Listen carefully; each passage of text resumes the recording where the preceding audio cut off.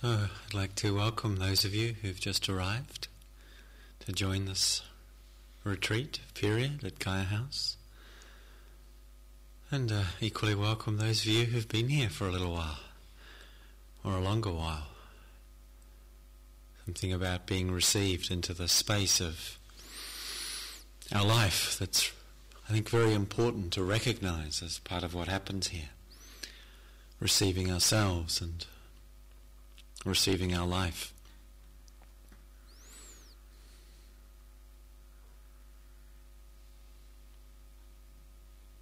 And to see that in arriving into this world, into this circumstance of a retreat, we have the opportunity to look at what's really important, what's really significant. And one of the themes that occurs again and again in Dharma teachings that's recognized as being important to reflect upon, important to consider, is the theme of death. The implications of this, the significance of this,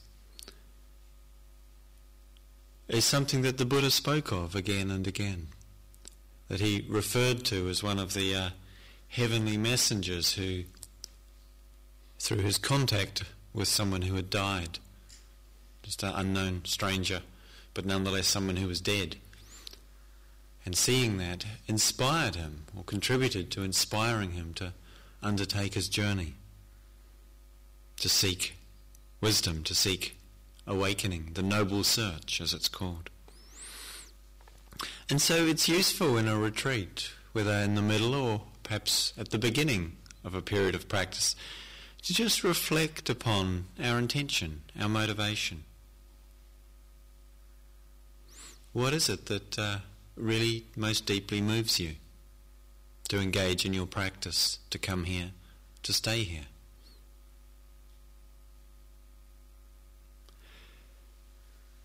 Whether in retreat or in our life, that sense of reconnecting with or contacting our deeper intentions, our deeper values, that which we most treasure or love or yearn for in a genuine sense, is something that I think is supported by remembering the truth of death.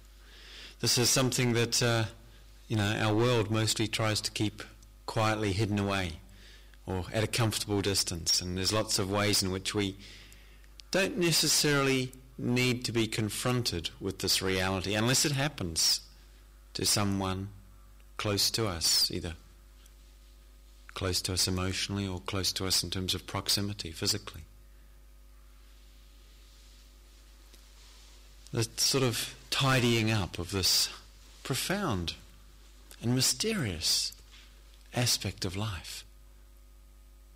That in the Dharma we don't see it as opposed to life. Death is the inevitable product, in a way we could say, or outcome of birth. Birth and death are polar opposites. Life encompasses them both and is certainly not negated by the fact of death.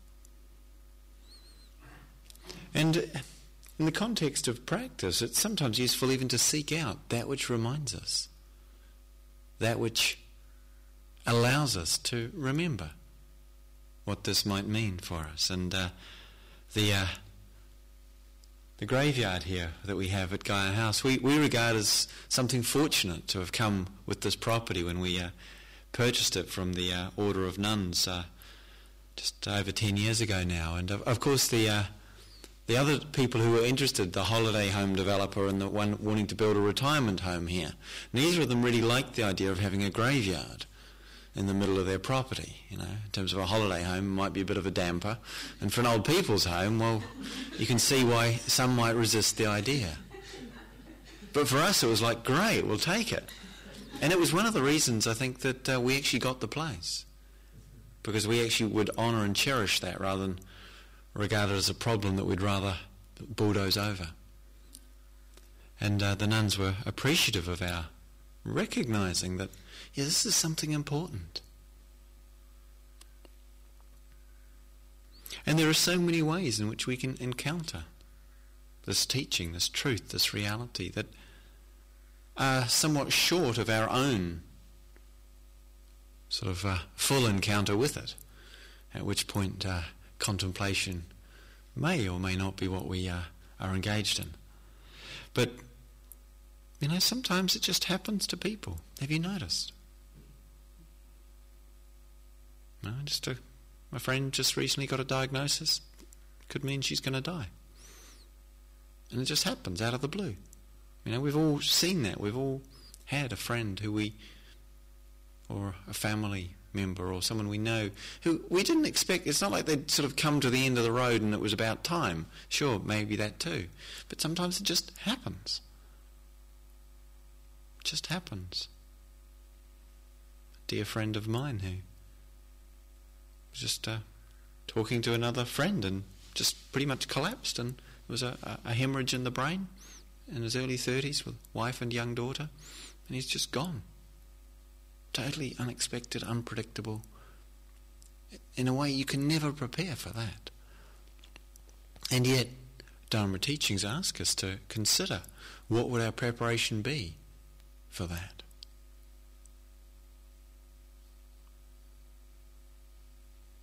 And here we can sense a certain vulnerability about our life. We can start to feel that we easily take it for granted, its continuity.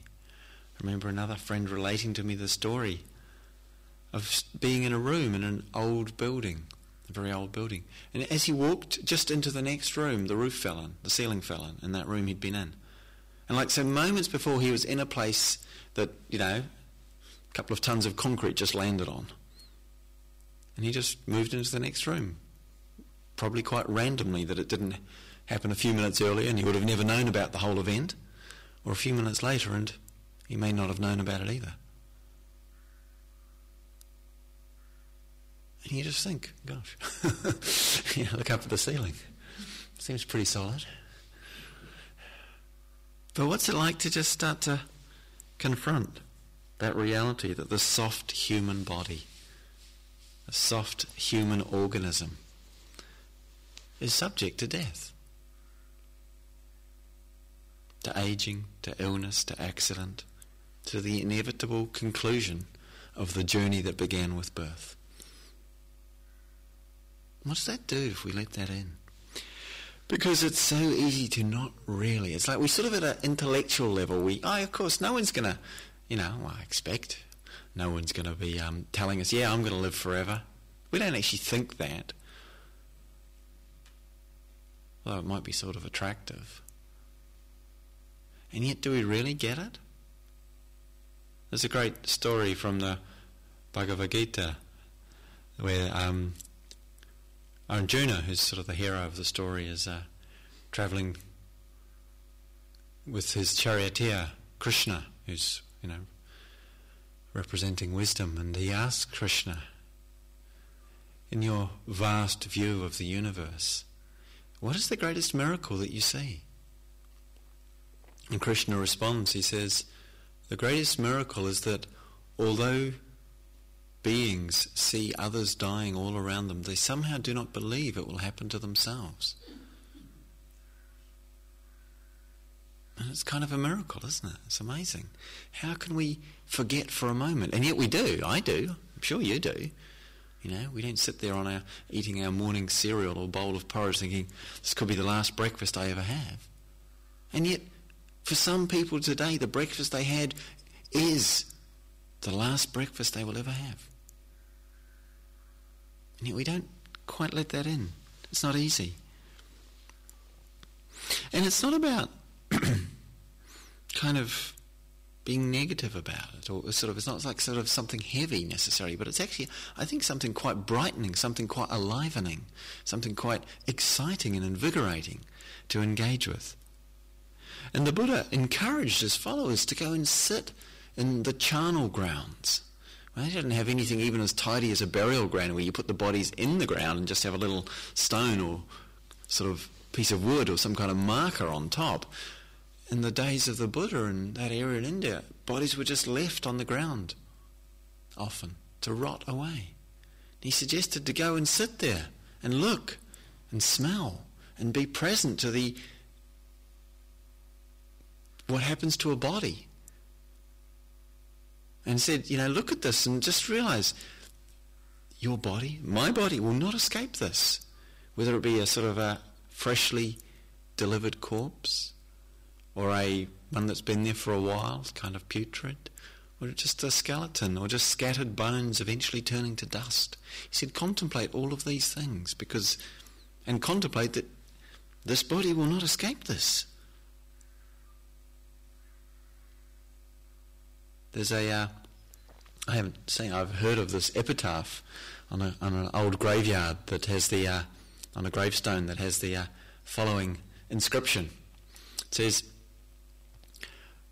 "Remember, friend, as you pass by, as you are now, so once was I. As I am now, so you must be.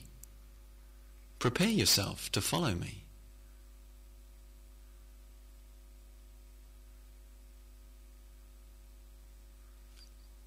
Quite an invitation.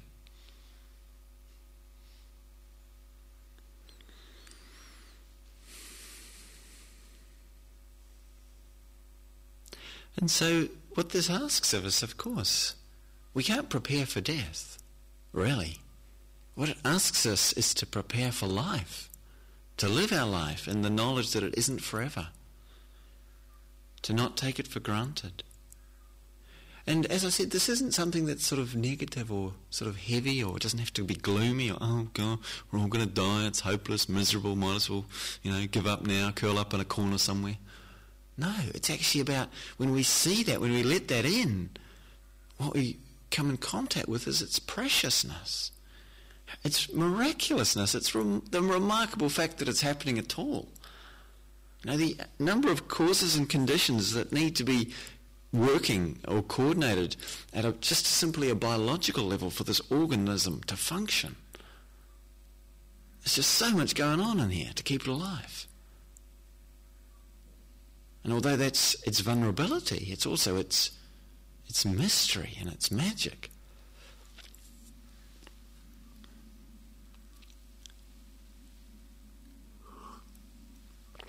And to make good use of this, in the Dharma teachings, the significance, the implication of death is that it says to us, make good use of this life, this good fortune of human birth, of relative health in mind and body. Don't expect or look for perfection, or be bemoaning the fact that perfection in body or mind isn't what you got. But be glad it operates mostly okay much of the time. Because this is the opportunity for practice, for awakening, for liberation. This comes to us through this being alive, embodied, but just for a while. And it's said, classically in the tradition, those beings with really vast lifespans, and this may be just metaphysics or sort of cosmology, and who knows, but in the realms of the devas, where they live for hundreds and thousands and hundreds of years, they kind of don't really bother apparently that much about practice and that sort of thing, because it's like, God, death is such a long way away. There's something valuable about it not being too far away.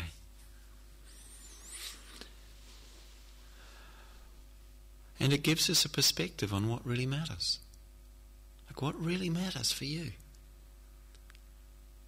Keeping this in mind, keeping this close to our heart, is what informs our practice, keeps it genuine, keeps it true, sustains the commitment and the effort that's needed at times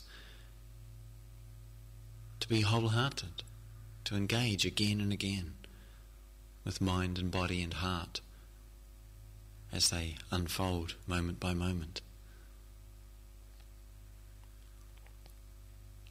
And to see that death, in some ways we could regard it as certain as if it's already happened. It's not like it's uncertain that maybe it'll happen and maybe it won't.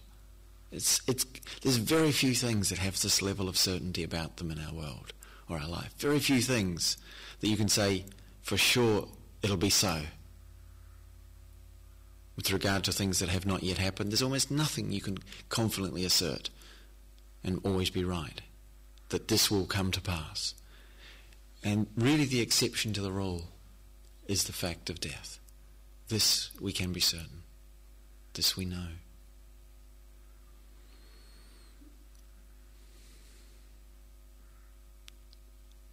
And so, if we allow that to be in our consciousness, it gives us some space around some of the struggles we might encounter in practice.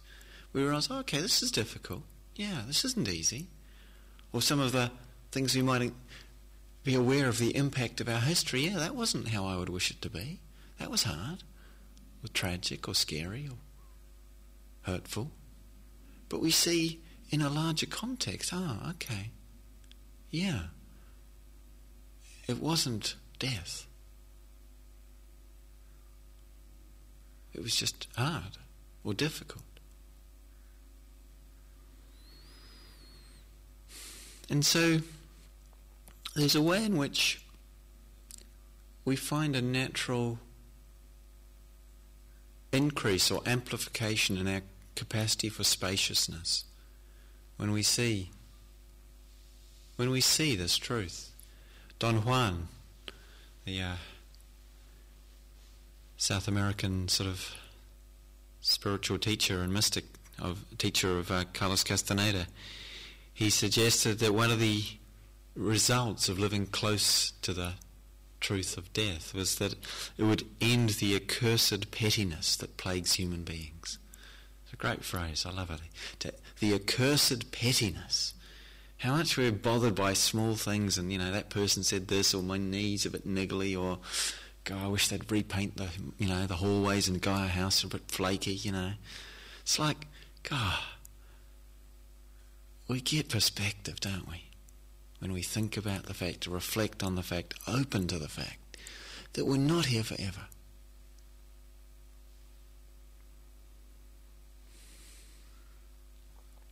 And it transforms how we relate to each other, how we perceive other beings. When we see them as not here forever, somehow I think it allows us to open our hearts. When from our minds we might be filled with judgment or reactivity or annoyance or criticism, whether with regard to others or equally ourselves, the fact of death softens the heart, opens the heart.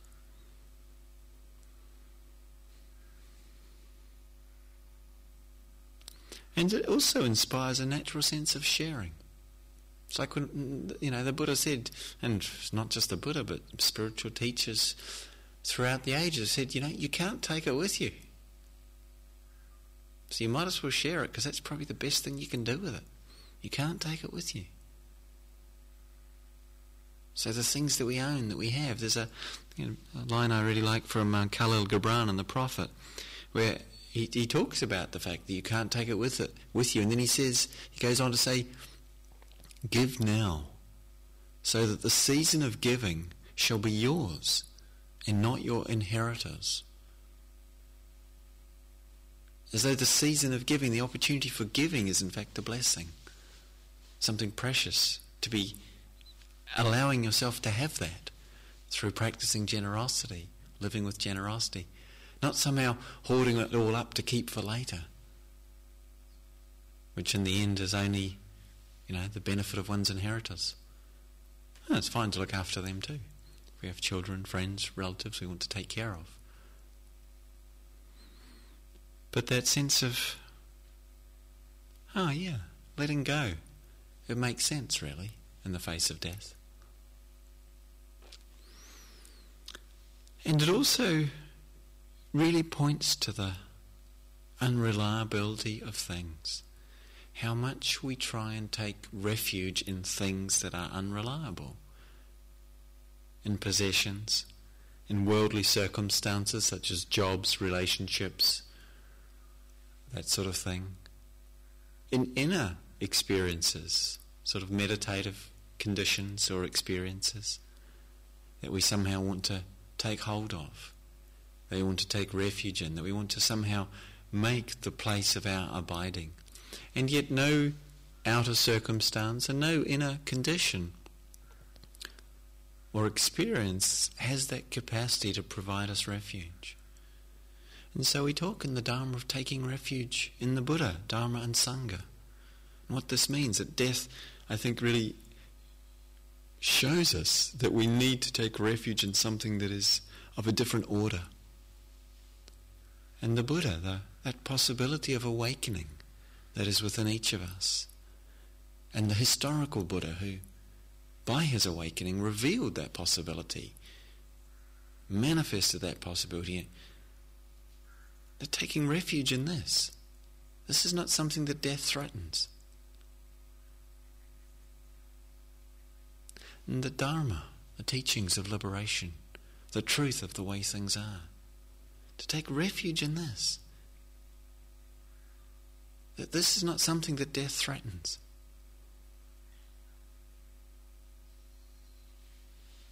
And likewise Sangha, community, those who share a commitment to practice a life of exploration. And the larger sense of Sangha, which is the interconnectedness of all things, the interrelatedness of all existence, the inseparability of oneself from all that is.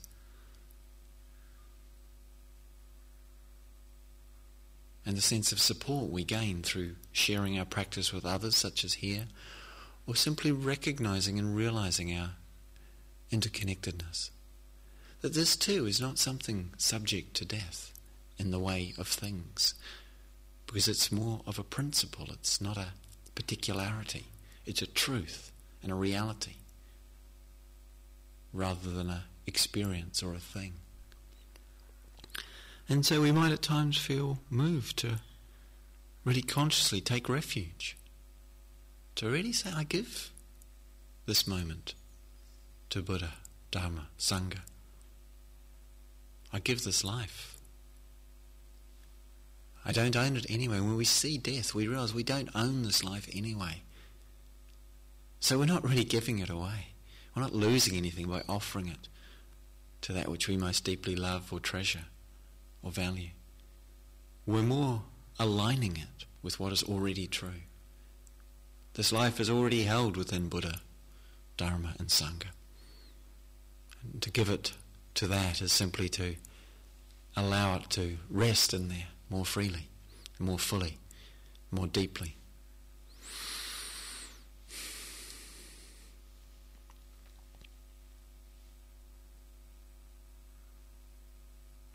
And how we live our life at the end of complacency. Death means the end of complacency and of delaying. Seeing death tells us one thing very clearly. You can't assume you'll get to do it later, whatever it might be. I had a very strong experience of this in my early 20s. I was working in a professional job in a plush office in Auckland, which is pretty much as big city as you get in New Zealand. I wasn't particularly enjoying it. I think I knew before I started I wasn't going to enjoy it, but I kind of felt like I needed to do that. I needed to get a career or some money or some security or something. And about a year and a half into my time there, when I was making I had all these plans for leaving and travelling and doing things I wanted to do, but I couldn't quite do it. A very dear friend of mine died. It was quite unexpectedly and tragically. Surgical misadventure. A routine operation went wrong. He was gone. And it really shook me. It really struck me. It was the first time someone I'd been close to, someone I'd loved, was gone in that way. Even though I was living on the other side of the country from him, other island even. And in the sadness and the sorrow of it, I also realised that really in his passing he'd given me a profound gift. Because as quite a direct effect of that, I committed myself to quitting my job and eventually travelling, and that's that's basically how I came to the Dharma and the life that I have now. And, my friend, we used to call him Radar, he had rather large ears. His gift to me in his dying, his last gift of many, was really the message of do it now. And it was really a really precious gift to me. It's 20 years next year. I'm thinking of trying to go to New Zealand and visit his grave, because it was that important for me. And what would you do if you knew that today was the last day of your life? Or even if you just knew that this was the last time you'd have the opportunity to be on retreat. You know, have you ever got to that place in a retreat where things are going pretty well and you're sort of relaxing and you start to think, oh yeah, I'm pretty settled, this is nice, good, okay, well, and then we start to think, so maybe next year I'll do a longer retreat, or possibly I'll, go to Asia, shave my head, take the robes, all that. And we kind of stop really engaging with this retreat as the one. It suddenly becomes that retreat is the one where it's going to happen, where we're going to really give ourselves uncompromisingly to our practice. But what about imagining that this is the last time? You can make it a bit more edgy by deciding this is the last day. But it doesn't have to get that sort of close or in your face. If this was the last retreat you had to practice, is there any way in which you would do it differently than you're doing it now? Would you choose to get up that little bit earlier rather than snuggle into the covers for a little bit more coziness? Would you choose to sustain that walking period right through to the end of the time you'd set, rather than slipping out for a cup of tea and curling up on a sofa? Would you choose to stand or to sit and say, I'm just going to stay here and see what happens?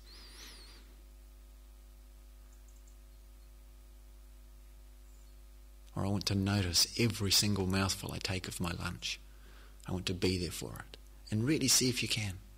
There's a million ways you could express that in terms of that wholeheartedness in practice. And it might look quite different for you to anything I've suggested. It might be that you actually say, right now I'm going to stop pushing myself so hard and being harsh on myself. I'm just really going to stop doing that.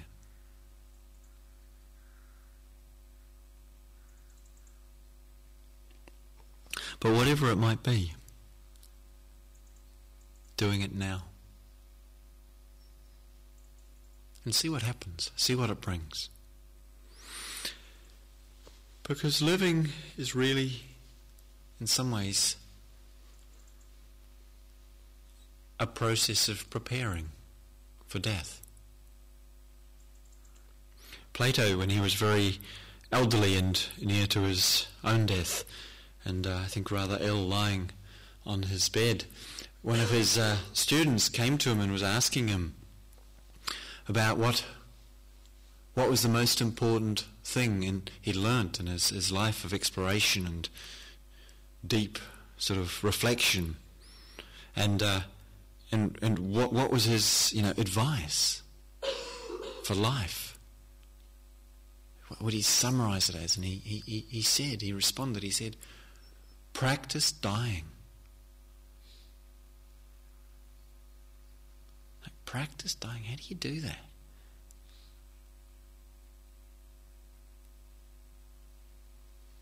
I would say you do it by living well, so that you're prepared for death without regrets. So that if today was our day, and one day today will become our day, not this today, but one of the todays will be our day. And it's quite likely it won't feel that different in terms of being today than this one does. To live with a sense of caring for the welfare of all beings, which we practice here in terms of non-harming through the precepts. To be aware of completing things in our life. Now, while we're on retreat, this isn't necessarily the time for that. But while we're here, completion means being wholehearted in your intention to practice.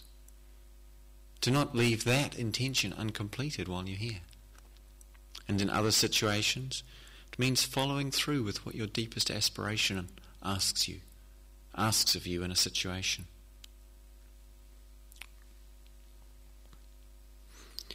To live for this moment. This is preparation for dying well. And to live with love, as Stephen Levine said, at the conclusion of his A Year to Live practice, where one chooses to live consciously as though one would die at the end of the year. He said, in the end, love was the only rational act of a lifetime. Something very powerful in that. Love was the only rational act. We sometimes think love isn't about rationality, and rationality isn't about love. But seen from a true place and cast in the light of death, love is the only rational act of a lifetime. Nothing else makes sense in the end. And we are encouraged to look deeply, to see into our experience, to look at what is this that we call being alive? What is this? Because for much of us, fear of death that prevents us or makes it difficult for us to really face this reality, that fear is not fear of death actually, because we don't know what death is. We can't be afraid of it. We're afraid of our idea of death. We're afraid of our conceptions and our images and our stories about death. But we're not actually afraid of something that's never happened to us before. We can't be, really. We're only afraid of how we link or associate it with difficult things that have happened to us, like loss or grief or uncertainty or fear. But in the end, what is death? Death is simply the absence of a reference point for I, for self. That's what it confronts us with. The absence of a reference point for the sense of me, around which the unconscious and habitual tendency is to configure my world and my existence. And if there's no reference point for it because it's suddenly not there,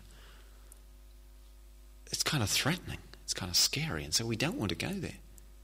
We can't quite conceive it. Just as we can't conceive where we were before we were born. And maybe we don't think about that too much. I was teaching here 3 weeks ago with a Swedish friend, Lila. She was talking about her 5-year-old boy asking her with this complete innocence, when he looks at pictures of her when she was young, he asks, where was I when you were my age? Great question.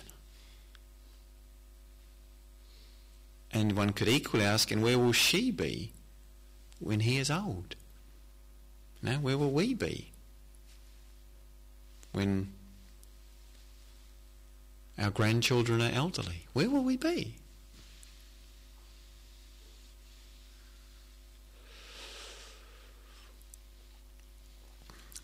The real danger is not death. The real danger is living our life unconsciously and on autopilot,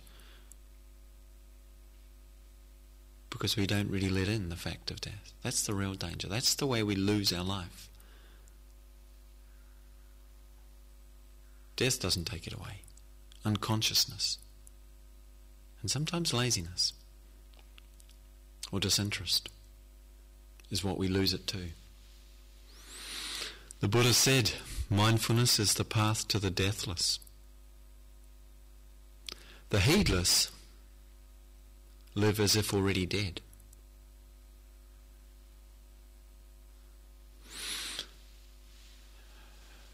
And the only death we can really face, we can really engage with, is the entry into the unknown. Entering into the space of, what is this that's alive? What is it to be alive?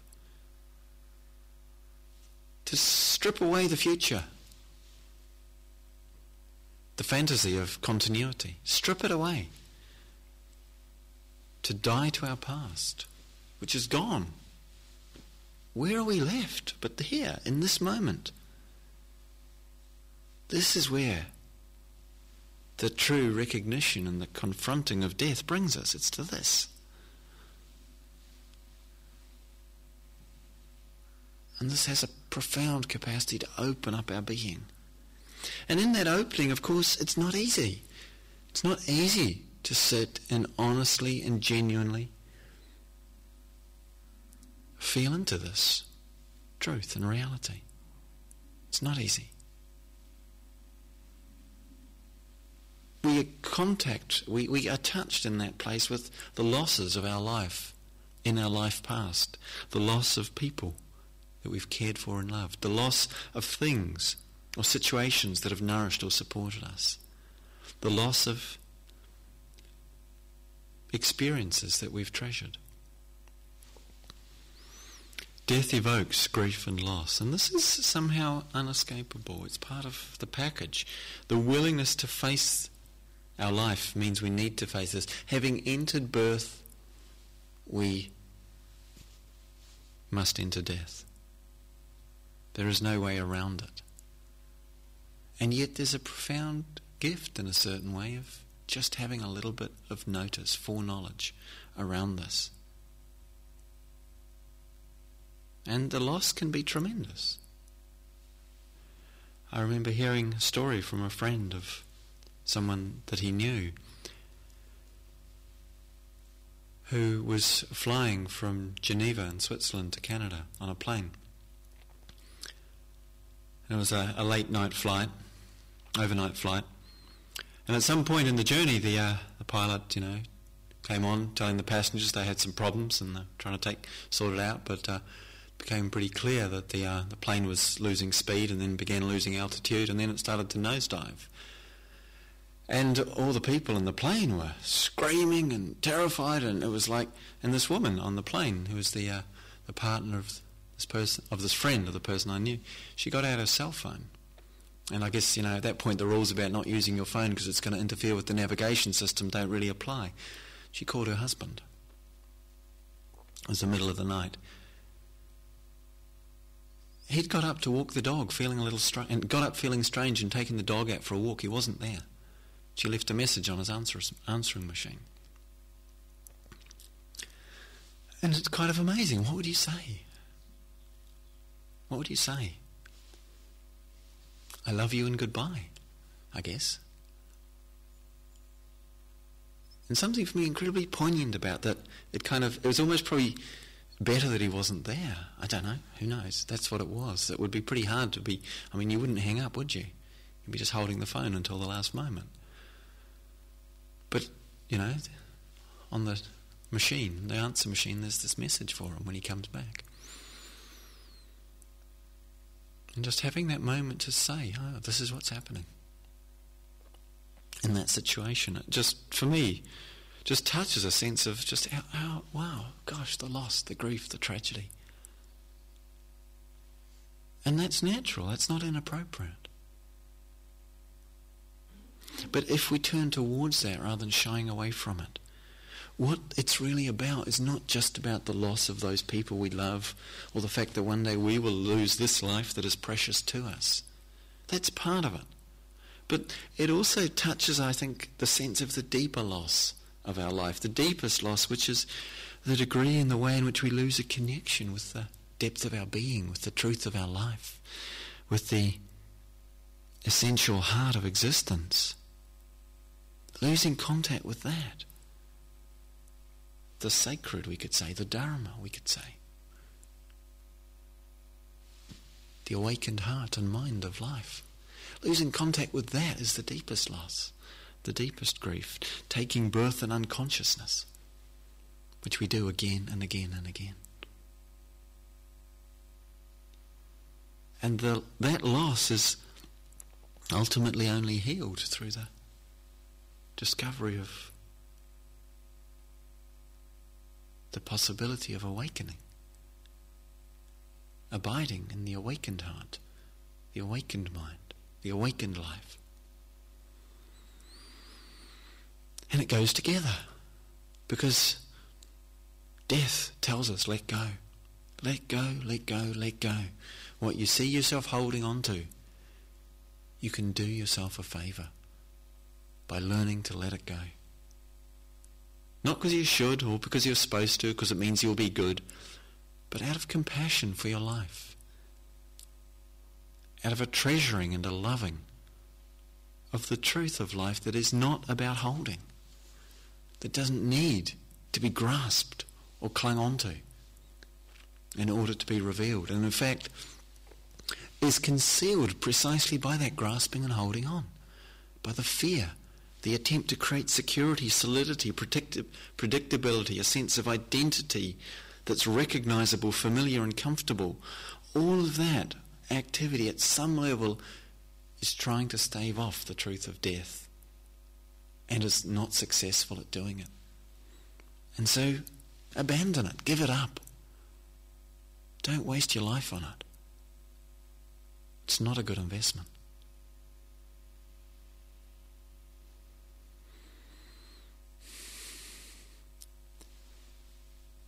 When we really let go, when letting go is wholehearted, uncompromising and unconditional, life speaks to us in that same language that is uncompromising and unconditional. Life speaks to us of freedom.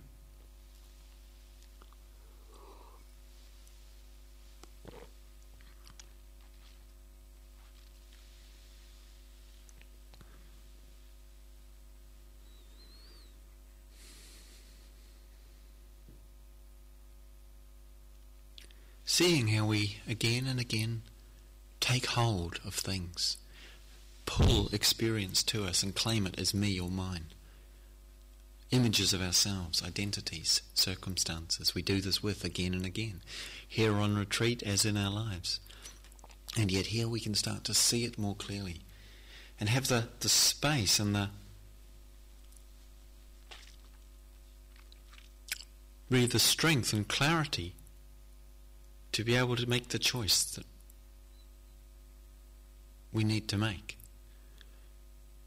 which is to relinquish our investment in the hope of constructing a self or a world or a situation around us that will protect us from the truth of life and death, and to trust in the truth of life, to not keep taking birth in forms, images of me or you.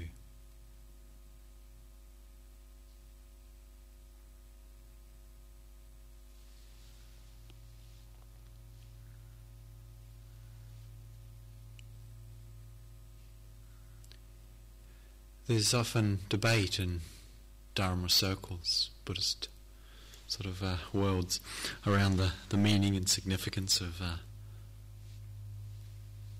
this life and the next, this world and the next. Often the Buddha speaks of, this life and the next, and I kind of wonder what's that about. Reincarnation, rebirth, all of this. Sometimes that seems a little bit like a let-out clause, doesn't it? Oh well, I'm going to die, but that's all right. I can do it again the next time. Maybe there's no hurry. Maybe there's no urgency. You sometimes get the impression that it's sort of like, oh, well, it's just like banking. You put a little bit of sort of good deeds and things in your account, and then you turn up next time round, you've got the same account going, and, you just keep trying to top it up and hope that you'll get a bonus at the end. Of course, who knows what happens if the stock market crashes in that particular scenario. But that kind of let out of rebirth, that's not the point. It's not about somehow transferring into the future our possibility. And John Amaro, an English monk in the Amaravati tradition, who's based in America, he was once at a conference, and someone asked him about the Buddhist view on contraception, sterilisation and abortion, and it was a kind of a charged topic, and I thought he answered it very skillfully. He said, well, as far as I can tell, the whole of the Buddhist teaching and practice is concerned with avoiding rebirth.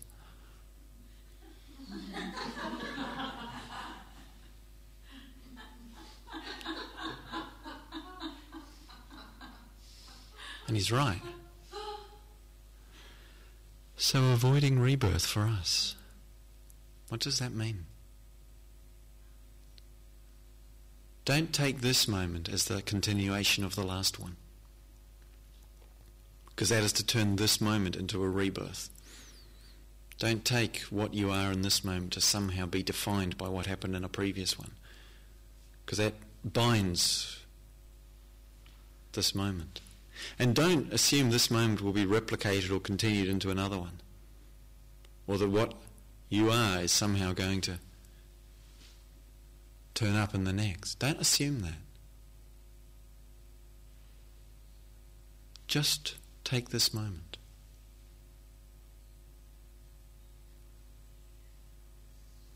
What is to be found right here? To be known right here? To be realized right here? When we don't take birth in this moment, we can discover that which does not die, is not born, is not bound by birth and death. And for this discovery we are invited, encouraged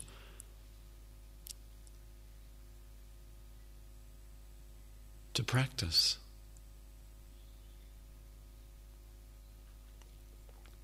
Can we notice the very fact of being conscious, awake, alive, aware, mindful, present?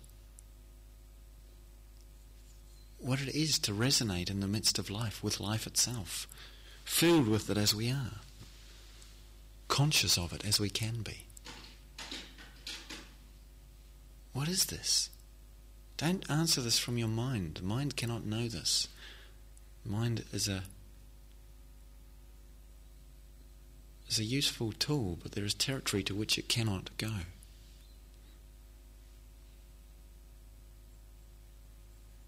And what is this? To be alive. What is this? To not know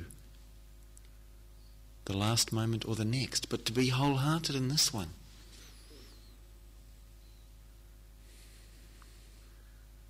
What is revealed in this space that reveals? What is revealed in the fact that life unfolds?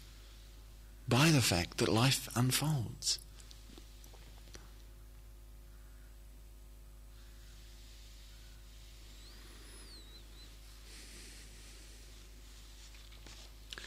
The poem by Red Hawk, a Native American elder I'd like to share, titled, "The Time Comes When It Is Easier to Die." He says, "We have to go deeper inside, like a tired miner chipping through stone. We have to dig even when we have had enough, and it is no longer worth it to get up out of the bed. The morning is cold, the grey clouds move in like a flock of dark crows over a picked field. That is when you have to go deeper, through another hard layer of pain. You have to be relentless to make it in this place, because it will be relentless with you. It will never stop beating and grinding, wearing you down with one more thing gone wrong.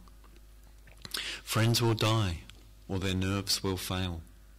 Women will cease to be thrilled with you, and I guess likewise men.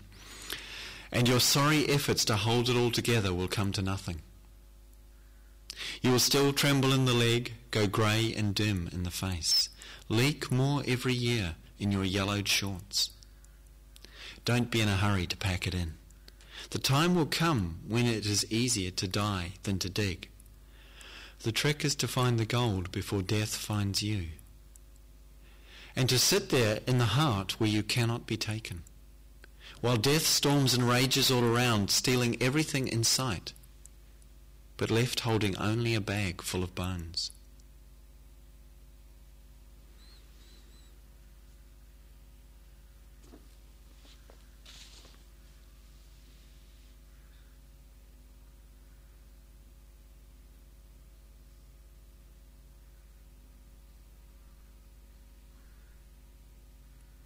Though it's not a trick, the art of letting go.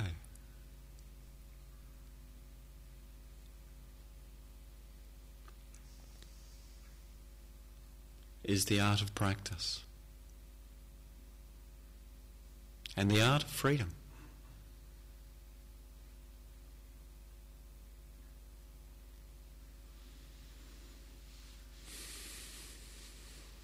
let's sit together for a minute or two.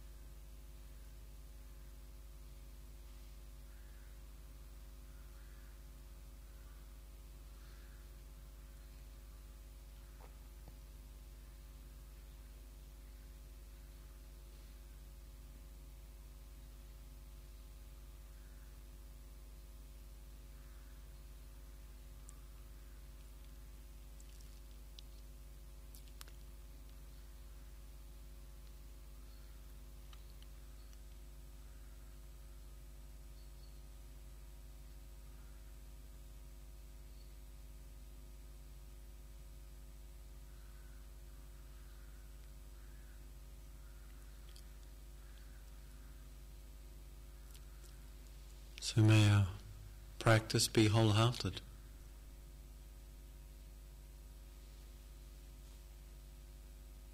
May our lives be framed with the wisdom and kindness that death suggests.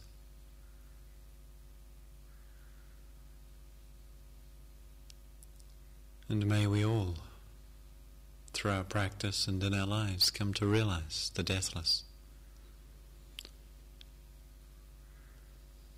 For our own liberation and the liberation of all beings.